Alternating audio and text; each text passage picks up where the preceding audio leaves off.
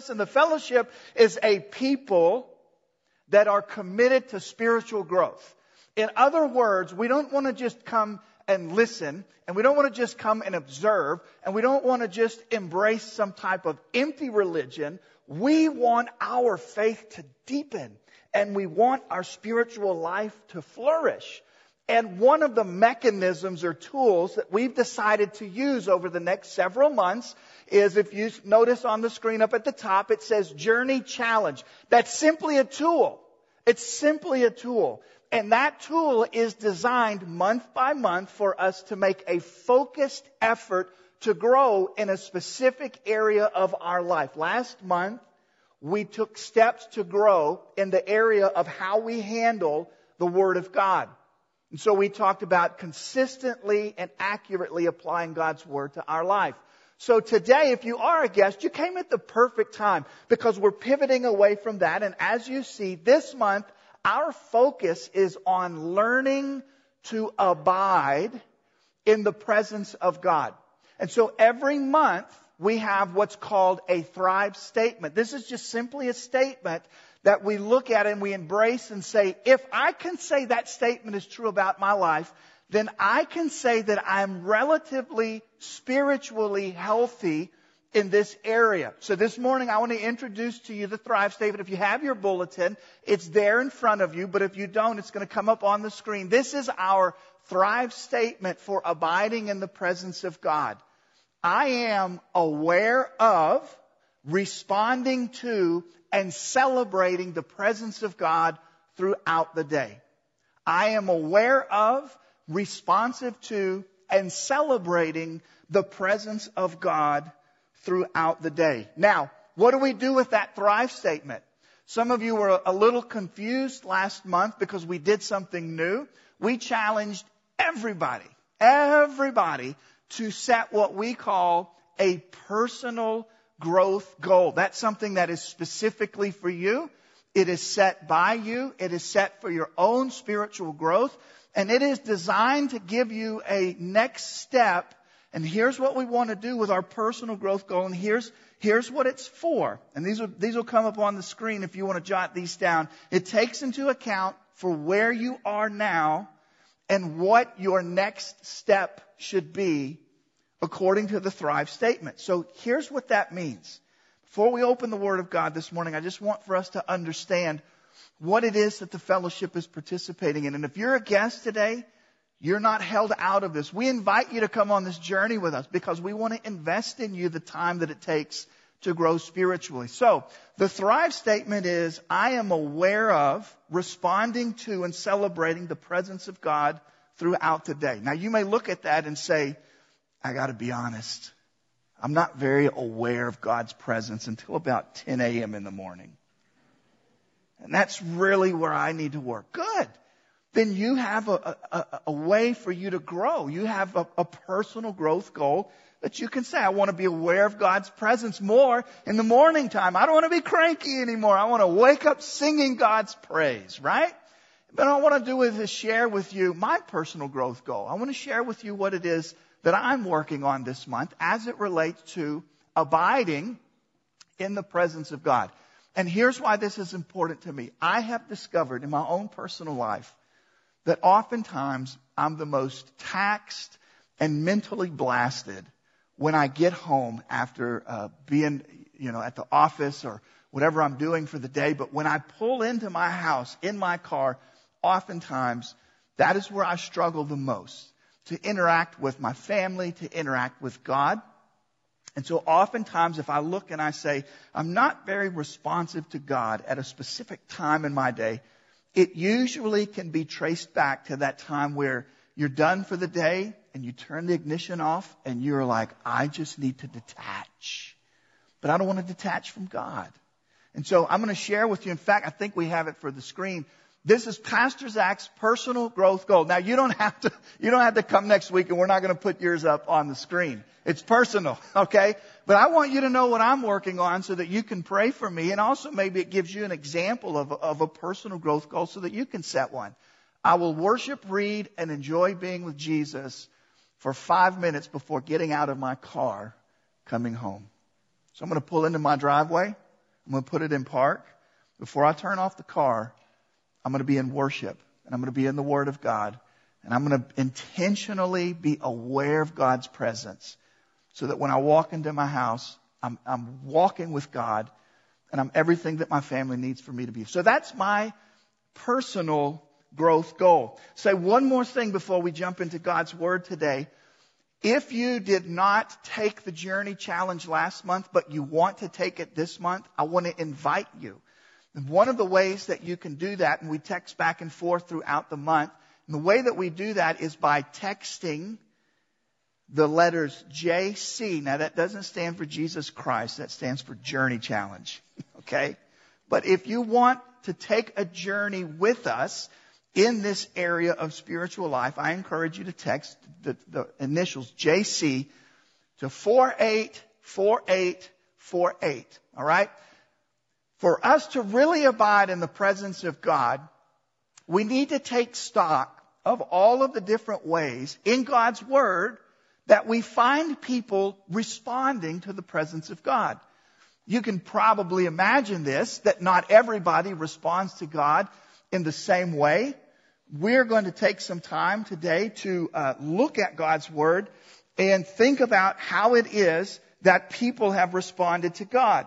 Now, before we do that, I want to share with you why we're looking at these 5 responses.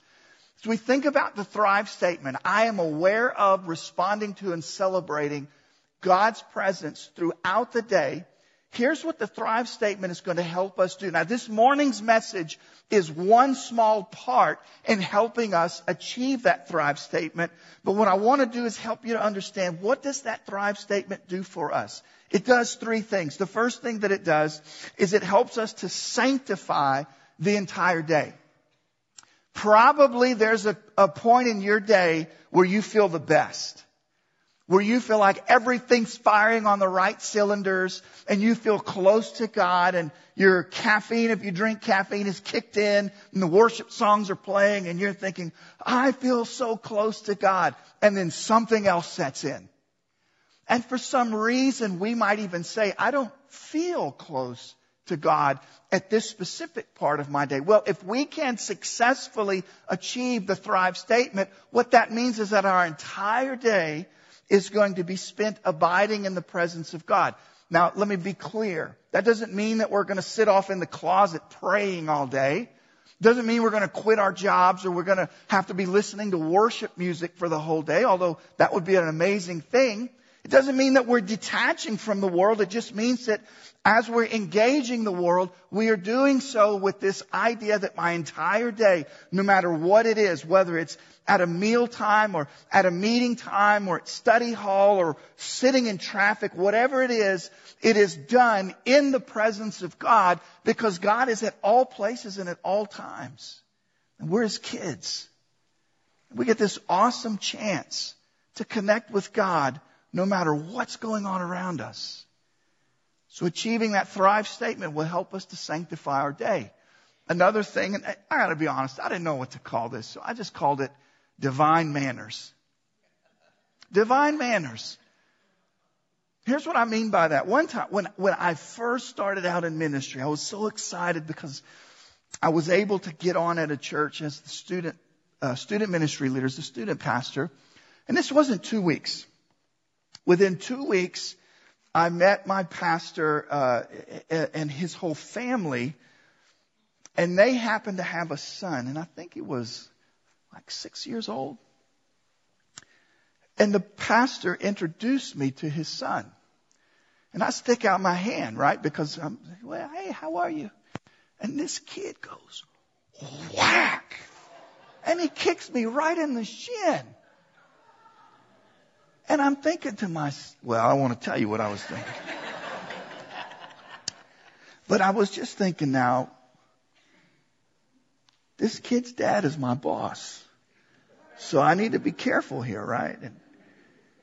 And he says, he calls his son's name. And he says, we don't kick like that in church. I'm like, in church? You kidding me? You don't do that anywhere, you know? Like, have some manners, right? We just met, and you're like, whack. You know, some kids are shy, and when they meet you, they hide and they don't want to be around you, or some of them are like, and they stick their tongue out, and the way that we interact with people is important, and we spend a lot of time on talking with our kids about manners and how you interact when you come into the room with an adult. What if there's something to be said about how we interact with God? When God makes His presence known, what if there's some divine manners? That's what we're looking at this morning, are 5 responses on how people respond to the presence of God. The last one is this, and we're going to start looking at these 5 ways. This month's Thrive statement helps us to maximize our impact in the world. Let me speak just a direct word to you. If you're hungry for God to use you in the world around you, on your block, at your job, with your family, whatever it may be, if you are hungry for God to work in you first and through you second, to really make an impact in the world around you, it is essential that you learn how to abide in the presence of God, how to live your life out in front of the Lord Jesus Christ. And so this morning we're looking at these 5 ways that people respond to God, and we're just going to jump in. The first one is ignorance. Some people are ignorant of the reality that God is near them. And I want to be clear what we're talking about this morning, because I mentioned this already, but let's just nail this down. There is never a time where God is not available to us, and because the Bible teaches that God is always present. That's why the Thrive statement says, not that I'm in the presence of God. I'm aware of and responding to and celebrating the presence of God. But there are some times in life, and we're going to look at 2, one in the Old Testament, one in the New Testament, where these people were literally in the very presence of God. They weren't even aware. One is in 1 Samuel with a guy by the name of Samuel, and one is in the New Testament with some disciples. And so you see the scriptures. If you want to just jot these down, you can go back and look at them later. But actually what we're going to do is look at 2 portions of these scriptures, because I want you to get this, okay? And let me set this first one up for you. Samuel is a very young man, and he lives with the priest Eli, and he serves with the priest. So he's doing all these religious things. And he is constantly serving with Eli, and he's constantly serving God. Now, go ahead and put the scripture. I want for us to look at this. The scripture says that the Lord called Samuel, called him by name. And Samuel jumps up. He says, "Here I am." And he runs to Eli. Now, why did he run to Eli? Because he didn't understand that it was God that was speaking to him. Was he religious? Yes. Did he make attempts to serve God? Yes. Was he in the temple all the time? Yes. Did he know the voice of God when it spoke to him? No. You see, you can do religious things and not even realize that God is engaging you. The Lord called Samuel and he said, "Here am I." And he ran to Eli and he said, "Hey, Eli, here I am. You called me." But he said, "I didn't call you. Go lie back down." So he went and he lay down. And this happens 3 different times. Now, please hear me, because there may be somebody here that this is just going to set you free this morning. There are times that God is getting our attention and speaking to us, and we completely misunderstand the situation. And we don't even connect it to God. Now, this is a beautifully innocent, halfway humorous, totally tragic story about a young man who's being called out by God, and over and over and over, he gets up and he runs to Eli because he knows he hears his name, but he doesn't understand that it's God speaking to him. Could it be that God is speaking to you and God is engaging with you, and you're not even aware of it. They said, well, that's in the Old Testament. Okay. Well, the next scripture comes from the time frame in which Jesus has been crucified and resurrected, but he has not yet ascended back into heaven. And here's what the scripture says. While they being a group of disciples, being a group of Christ people, while they were talking and discussing, they're on the road. They're walking down the road. And the scripture says they're walking together and they're talking together. And it says that all of a sudden Jesus himself, post-resurrection Jesus, appears to them and starts talking with them. They don't understand it. And so if we're really going to be aware of, respond to, and celebrate the presence of God, we have to understand that there are times in our life when God is engaging us and we're ignorant of it. And I don't use the word ignorant in the negative sense. I just mean it in the honest sense. It isn't even registering that God is engaging with us. Now, the second response that's possible, because we see it in the Word of God, is fear. And we see this happen in the life of Isaiah, which is one of the most prominent prophets in the Old Testament. You've probably heard of the prophet Isaiah before in your life. But you've got Isaiah. You've also got Peter in Luke chapter 5. So let's look just for a moment at some of these scriptures. Now, God appears to Isaiah. Again, this is a glorious scene. God appears to Isaiah, and he's going to call him into ministry. He's going to say, Isaiah, I have a plan for you. I have a ministry for you. I want to call you to be my prophet. I want to send you to my beloved people. I want you to speak my word. I want you to call them into repentance. This is a glorious calling. And he had this vision of God. You know what Isaiah says? He says, woe is me. Woe is me. I am lost, for I am a man of unclean lips. Some translations say, I am ruined. Because I am a man of unclean lips, and I dwell in the midst of people of unclean lips. For my eyes have seen the King, the Lord of hosts. He was filled with dread, because he knew how holy God was, and he knew that he was sinful. And he was filled with fear, being in the presence of God. Again, we may say, that's Old Testament stuff. Go to the New Testament. This is Peter. This is the Apostle Peter. This is the one who did all of these incredible ministry points and miracles and incredible sermons. And do you know how he got his start? He was a fisherman. And you may, if you grew up in the church, you may know the story. But if you don't, let me share it with you. If you don't have a background in the Bible. Incredible story. Peter and a couple of his friends are fishing. And I mean fishing. They're not catching, they're fishing. Story of my life. They'd caught nothing. And so they fished all night. They were bringing their nets in. Jesus was out there and he'd been teaching. And he says to Peter, he says, hey, put out over there and you'll get a catch. And Peter says, come on, Jesus. We've been fishing all night. You know what he's saying? I'm tired. We've caught nothing. Now, if you're a fisherman, you know how humble it is to say that statement. We were out all night. We caught nothing. But, this is what Peter says, but because you say it, we will do it. Now, this is where it turns into the fisherman's dream. Because the scripture says, and this is in Luke chapter 5. When they did what Jesus said, they caught so many fish that their boat was going to sink. And they had to get their friends to come over and help them get all the fish. And this is what the scripture says. Everybody was going nuts.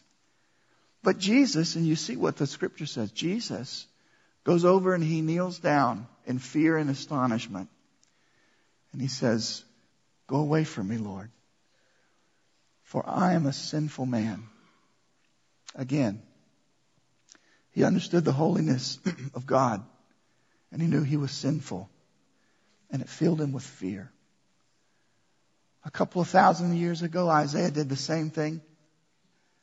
Peter did it in this time, and perhaps there are people here today who feel the same way. And when you're in the presence of God, you feel not excitement, not joy, but fear. Why?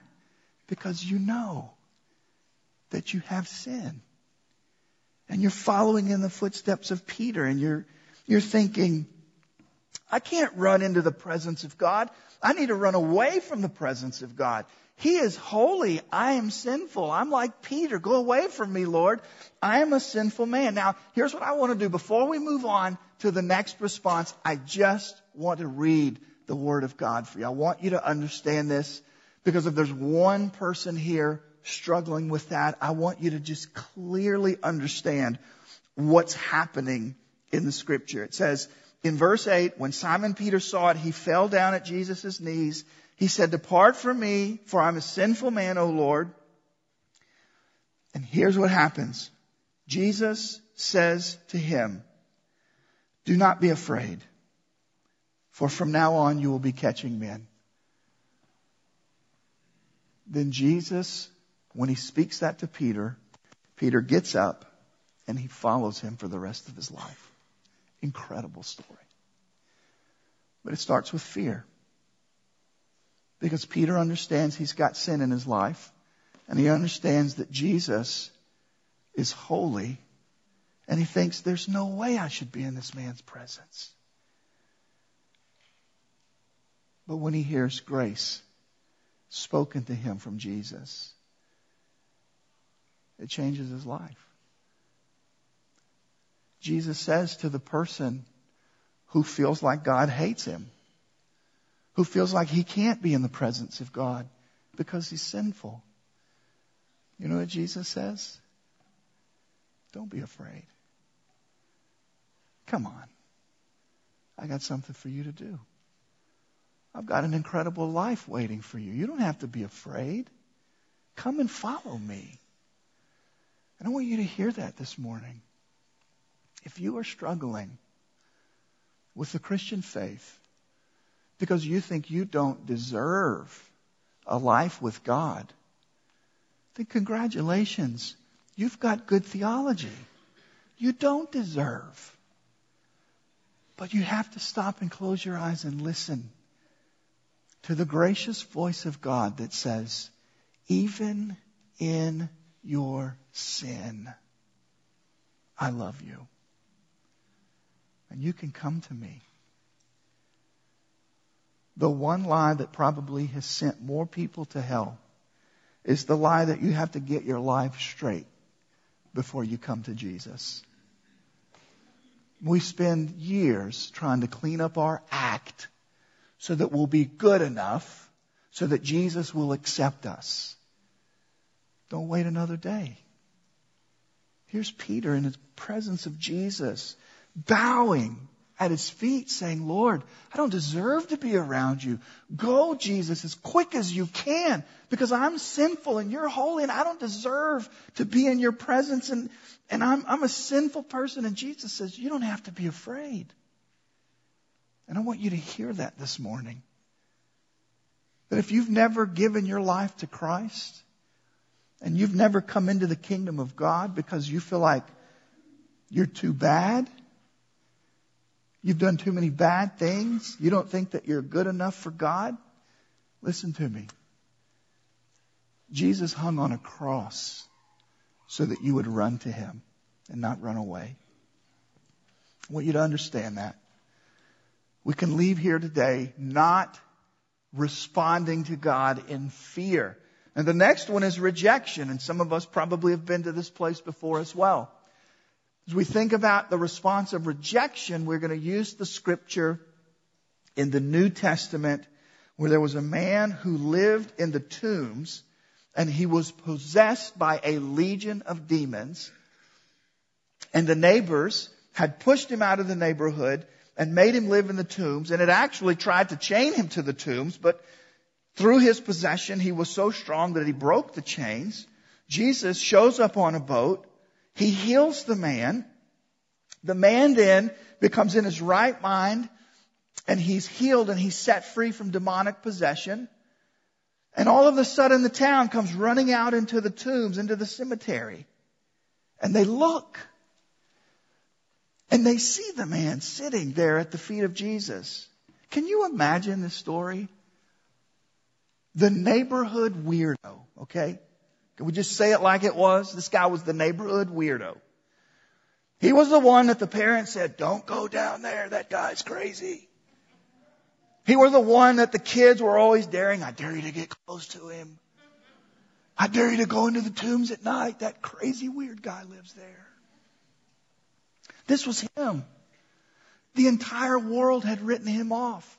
The neighborhood had pushed him out to live in the tombs. And Jesus shows up and sets him free. Now this is the story, if you've interacted with the Bible at all, this is the story where when Jesus sends the demons out of the man, he sends them into a herd of pigs. And this is the story where the pigs run for the edge of the cliff and go sailing right off into the water, but none of them have taken their swimming lessons. They drown. And the town people come out.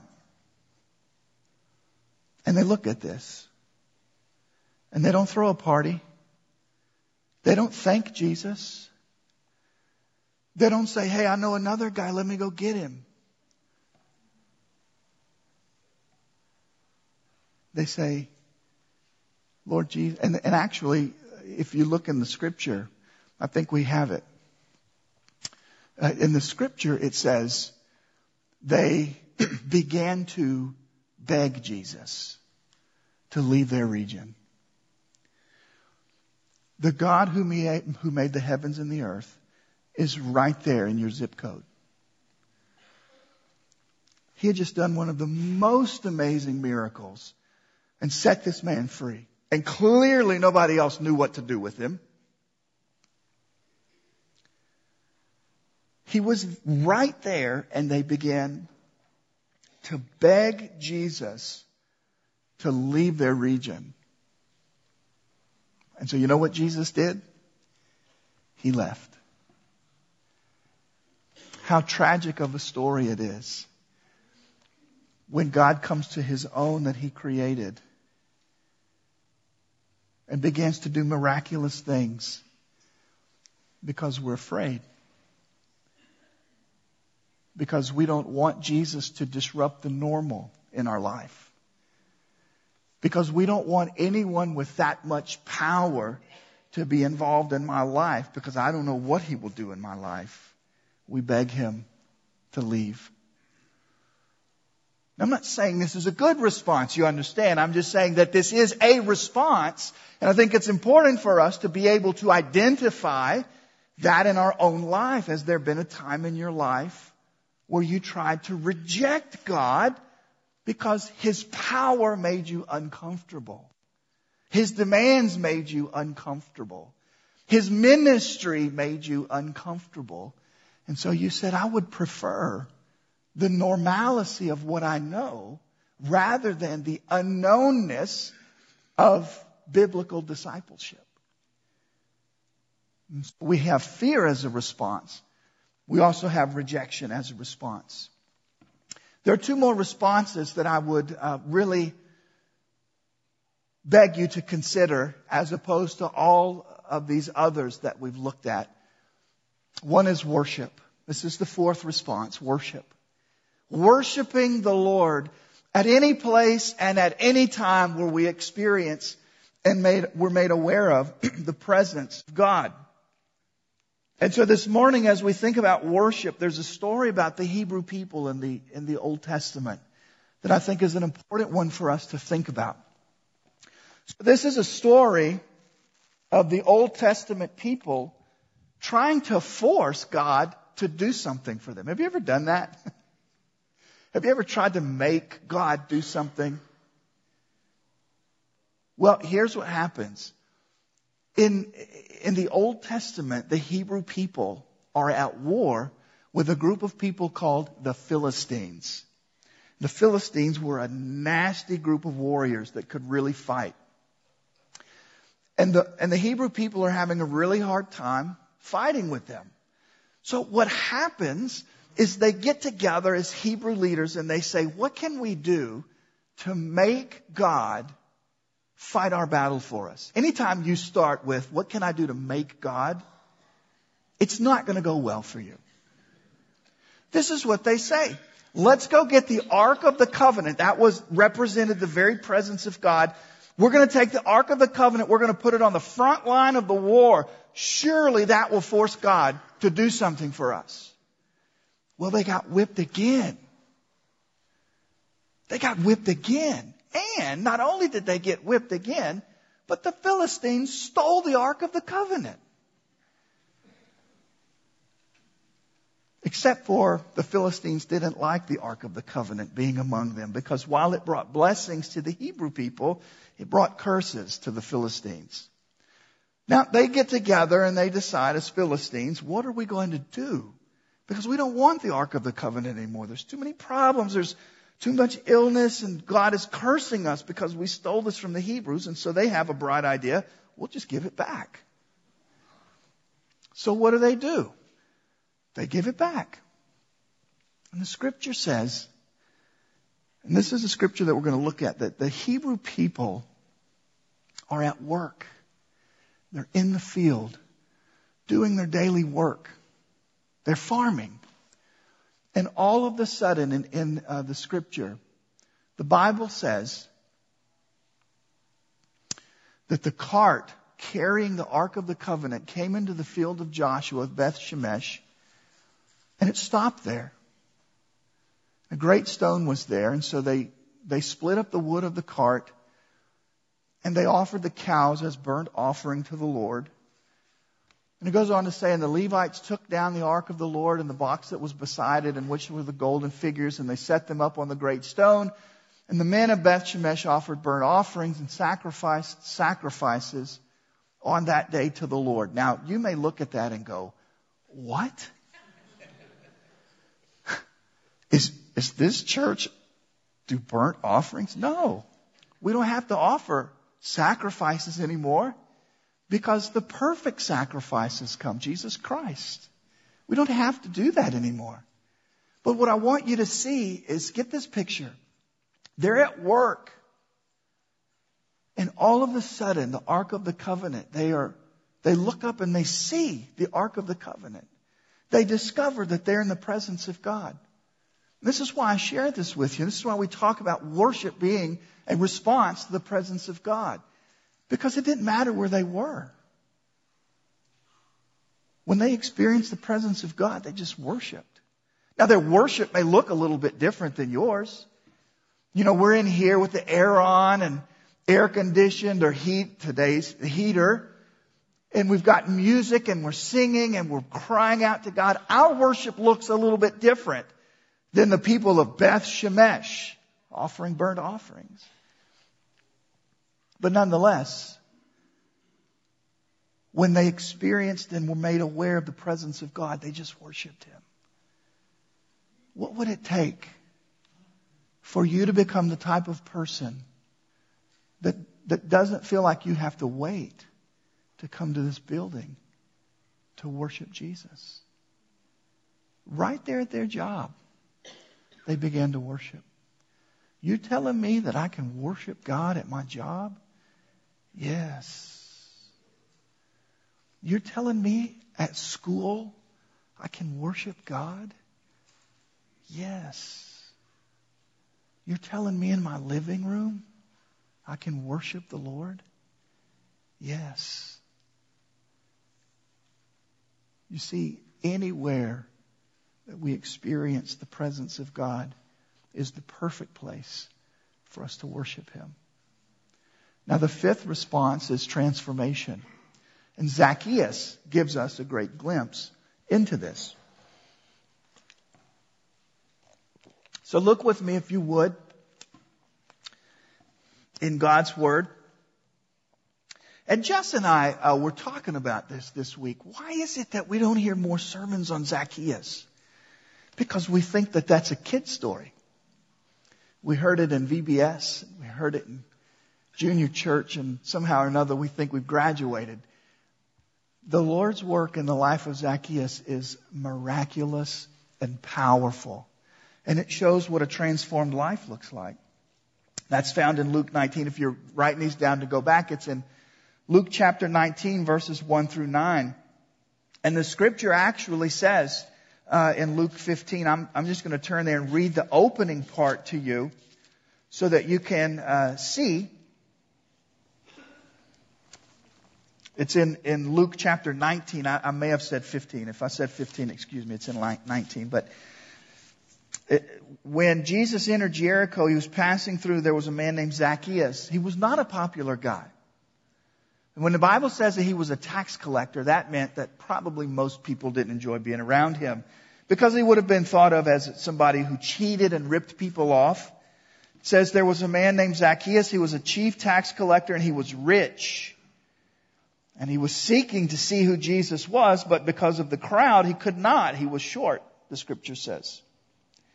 So he went ahead and he climbed out into a tree because Jesus was coming by that way. Now, here's what the scripture says. And if you grew up in church, you probably already know what I'm about to read. But can you just discipline yourself to hear it with new ears for the first time?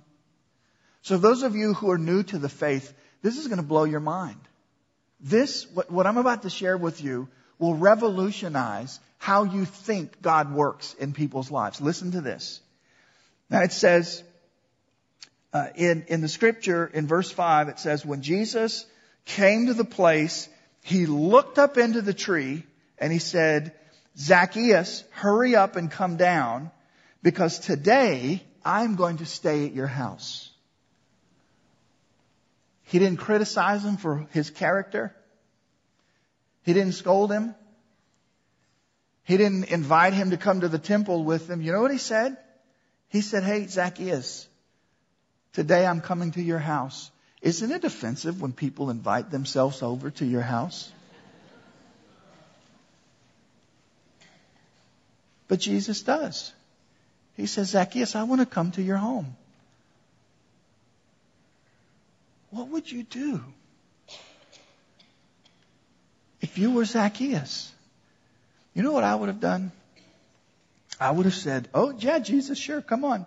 And on the walk, I would have been like, Jesus, I just want you to know that if the dishes are dirty, my kids, they're responsible for that, right? You start doing all of this, like there might be some laundry on the floor. Not in our house, sweetheart, because it's always done. I mean, you do great at leading the kids and me, and I don't even want to get into that conversation. I feel awkward right now.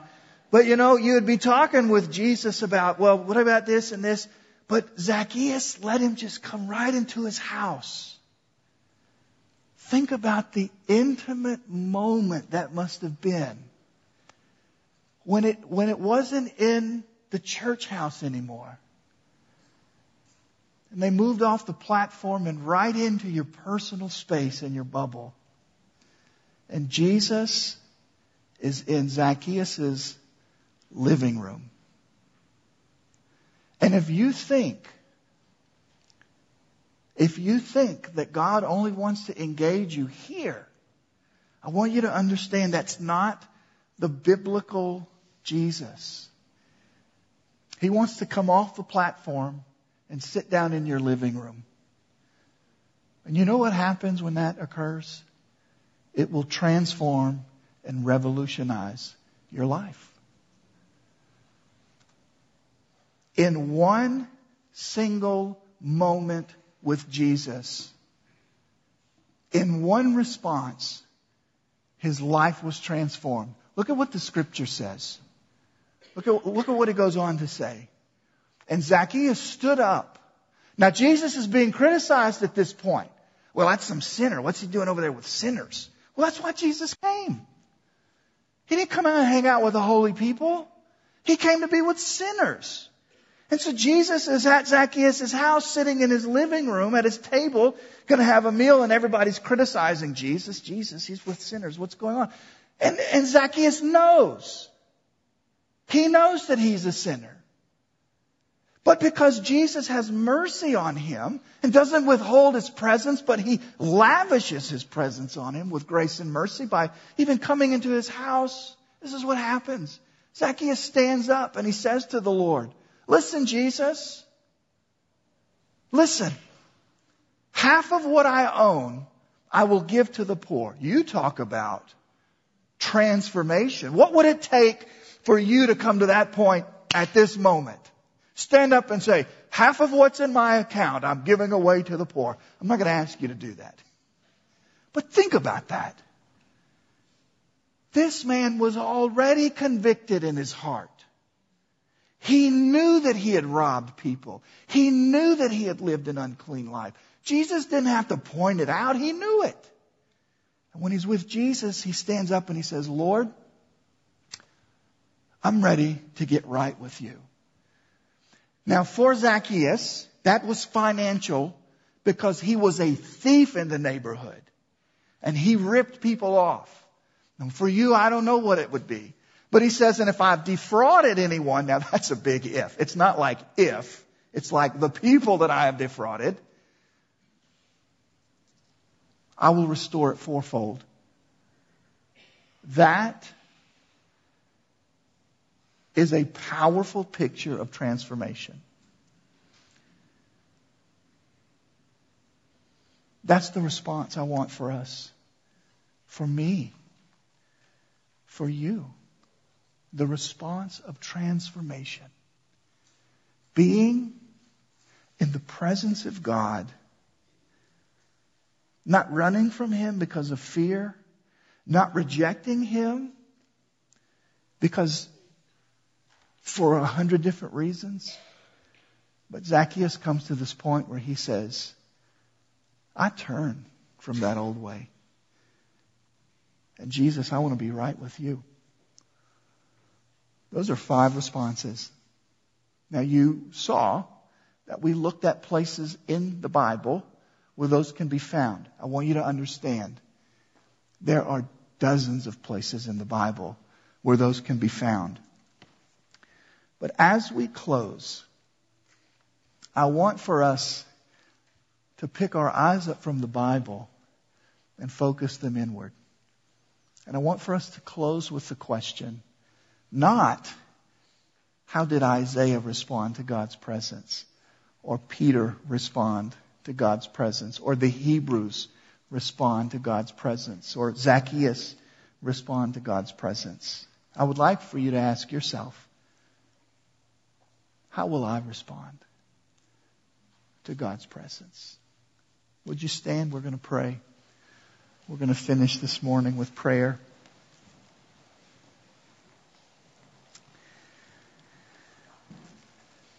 And before I vocalize a prayer, I want to give you a moment to just stand and bow and ask yourself that really important question. How do you respond to the presence of God?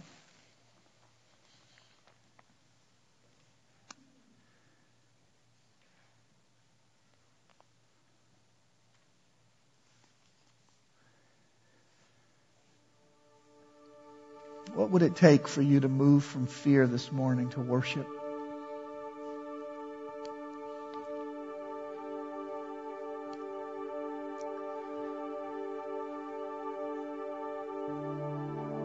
What would it take for you to move from rejection to transformation?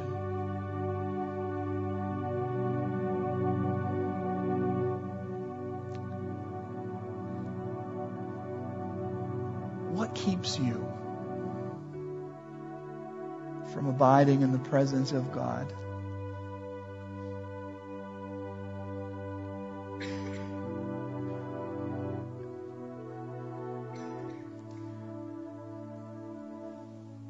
If you're new to the things of faith, this may be a very strange moment for you. Your heart may be racing, not knowing what's going on.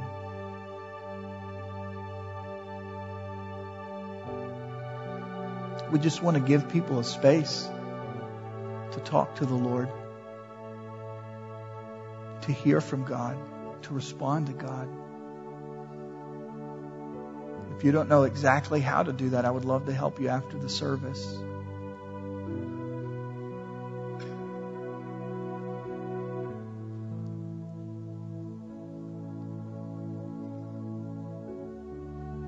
We're going to pray together and close, but before we do that, I just want to read out the Thrive statement over you again so that you can hear it while you're in a posture of prayer. I am aware of, responding to, and celebrating the very presence of God throughout the day.